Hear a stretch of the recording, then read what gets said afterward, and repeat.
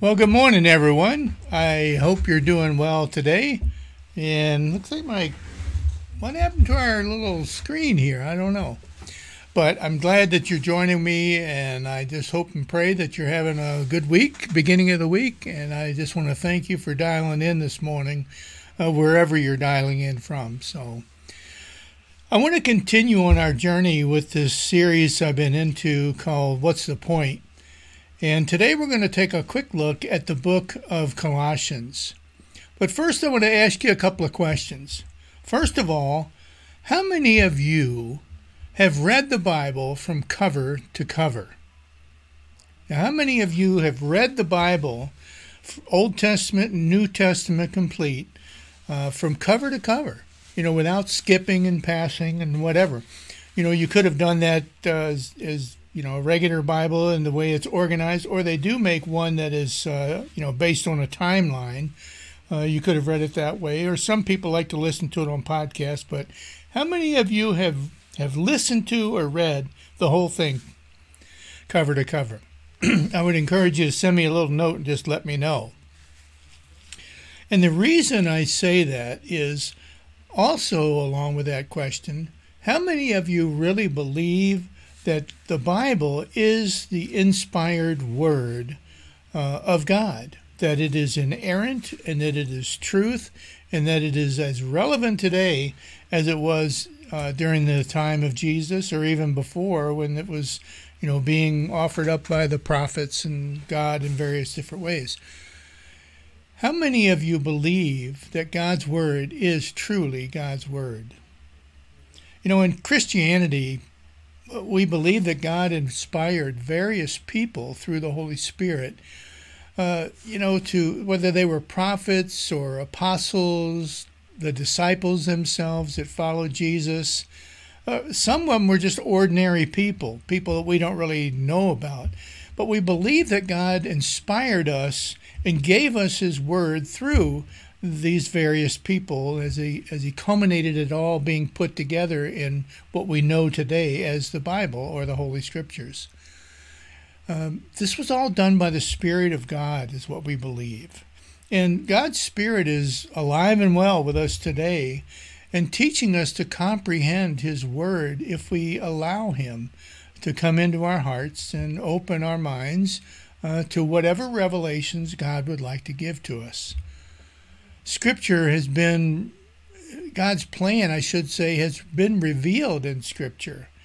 The problem that we have with sin, the problem that humankind has had with disobedience and pride, and the actions that God has done and He's offered to His creation as a way of redeeming us or a way of offering us redemption. God has offered that to us as a way to repair the problems that we've created through our own free will and bad choices. And that's what Scripture is all about, is God's plan for us and what He's doing. Now, we know that God's plan, believing in the Scriptures and believing in all the aspects of it, will lead us to a point of tremendous conflict in our life. Because honestly, you read some of the things that Scripture tells us, and it's not stuff that I want to hear. It's not even stuff that I want to believe in very easily or I want to trust in very easily. That's kind of the nature of it. We have to choose to trust in it because we have free will. And free will has led us to all kinds of different evils. Arrogance, where we think we know more than God does. We're self-deceived many times because of our own pride and arrogance. Sometimes we are judgmental, and we judge things based on not all the facts, but we feel good about it. We feel comfortable with it because, we're intelligent people and we have this choice to make. We have free will and we can make those types of choices day to day to day. That's kind of where free will has led us, into a place to where we don't wholly trust God completely. Because of all this, humankind has had to make a free will choice for God or against God. Now, I will tell you this, procrastination on making that choice is still a choice.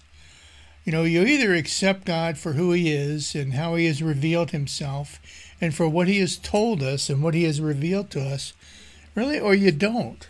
Which side of the coin is it going to be on? Where are you going to fall? Where are you going to lead yourself? I want you to know that whatever you're going to choose, you got to be sure that you understand what it is you're choosing. And let me say that again. When you make that choice for God or against God, you got to know what it is that you're choosing. You don't want to be choosing something based on assumptions or falsehoods or anything of that nature. Well, that's where we get this concept of heresy. And heresy is where really you take something that's pure and true and holy, and then you start interjecting other things into it because of our free will or because of our opinions or because of our own experiences or our own personal understandings, and it changes what it's all about. It changes the truth of what Scripture is. Now, in the Garden of Eden, we know that Satan kind of introduced this idea of doubt to Adam and Eve, and did God really say not to eat of that particular tree in the middle of the garden? That was the question that he posed. He was introducing doubt into the Word of God, into what God had told them that they needed to do in order to stay in an obedient relationship with him. So Satan comes on board and he says, did he really say that? And for us today, it's the same. Does God's Word really say this about that? Does God's Word really, is it still as relevant as it was back in those days? Does it still have the same meaning and life in the 21st century as it did, all those centuries ago? It's kind of like, and I've used this example before, where you take a drop of diesel fuel and you put it into, a clear and white, beautiful, perfectly made frosting for a cake. Well, all of a sudden, that frosting is not pure anymore, and you'll taste that hint of diesel fuel. It's the same thing with heresy, as untruths or mistruths are entered into what we believe the Word of God says. Paul writes this book to the Colossian church, and the reason was because of heresy. Heresy was being introduced back then from all different kinds of sources. One of them was the religious system that the Jewish legalism really is what it was. The Jews who had become believers in Jesus, they were introducing into the teachings of the church in Colossae that you also had to be not just a follower of Jesus, but you also had to follow and perform and do all of these religious traditions that the Jews followed. Well, Jesus didn't say that. That was not part of the teachings of Christ. And then there was this Oriental mysticism that was prevalent in those days. This other Oriental belief system that was out there, and it was a pagan system in that particular city. And it was saying that, when you come into a relationship with God, a saving relationship with God, then guess what? You become one with God. Well, again, that's far from the teachings of Christ. And then there was another one, this Greek asceticism, that said that if you want to be in relationship with Christ, then you have to turn away from all of the aspects of the world, of the physical world. And again, that's not what the teachings of the Old Testament tell us. It's not what Jesus told us when he was here, and it's documented in the New Testament.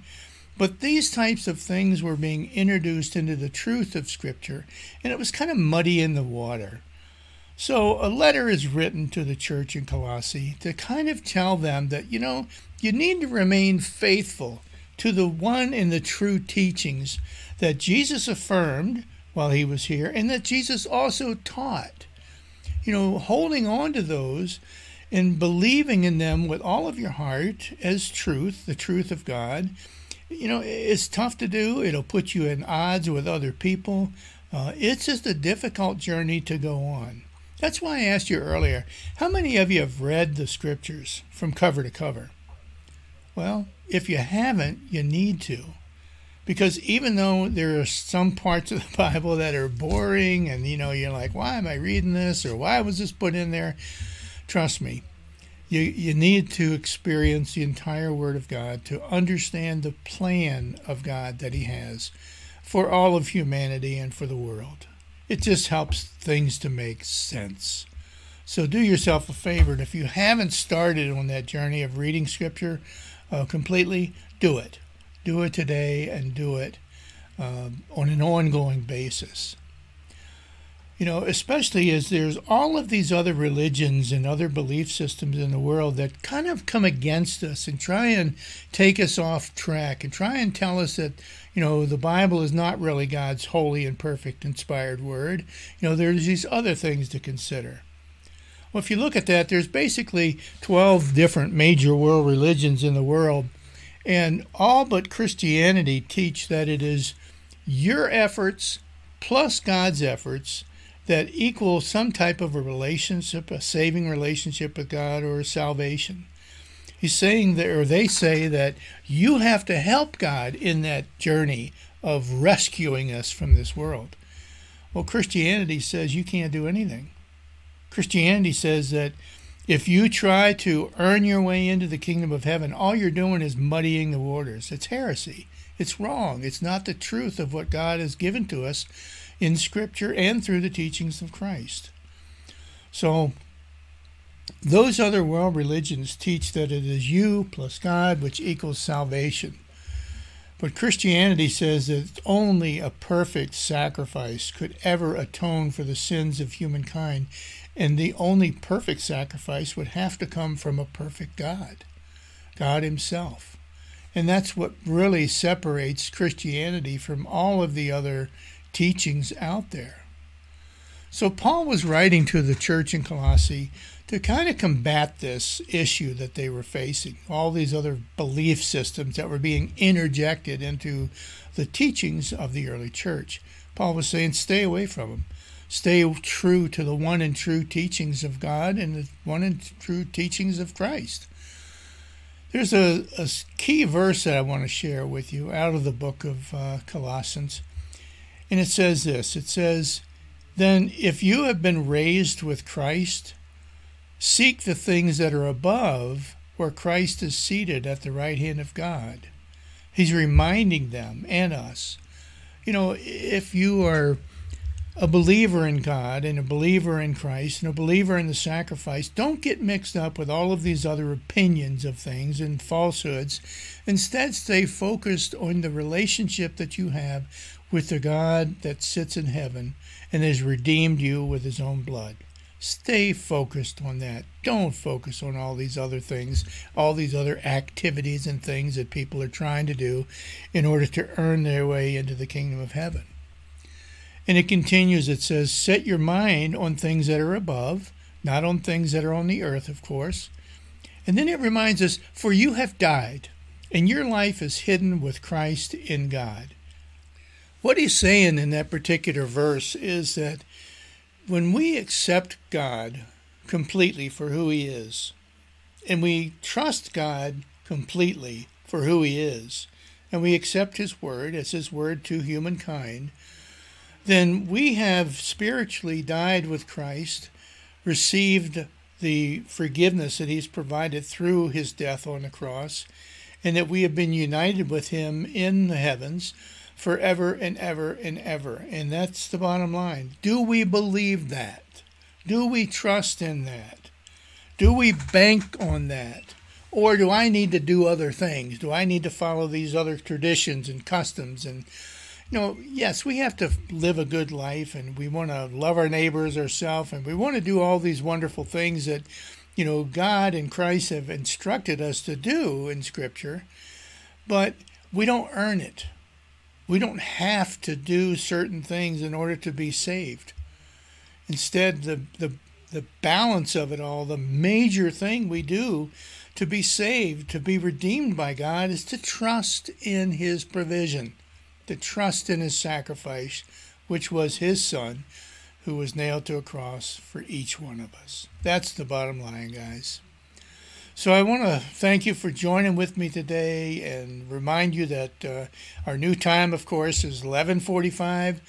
Invite someone to join you next week as we do this journey of faith together. Thanks, and God bless. Welcome to Tough Questions, where we address the most challenging issues of a real and a relative Christian faith. If you're joining us on Facebook Live or our YouTube channel, Instagram, or maybe the Tough Questions podcast, again, I want to say thanks for dialing in.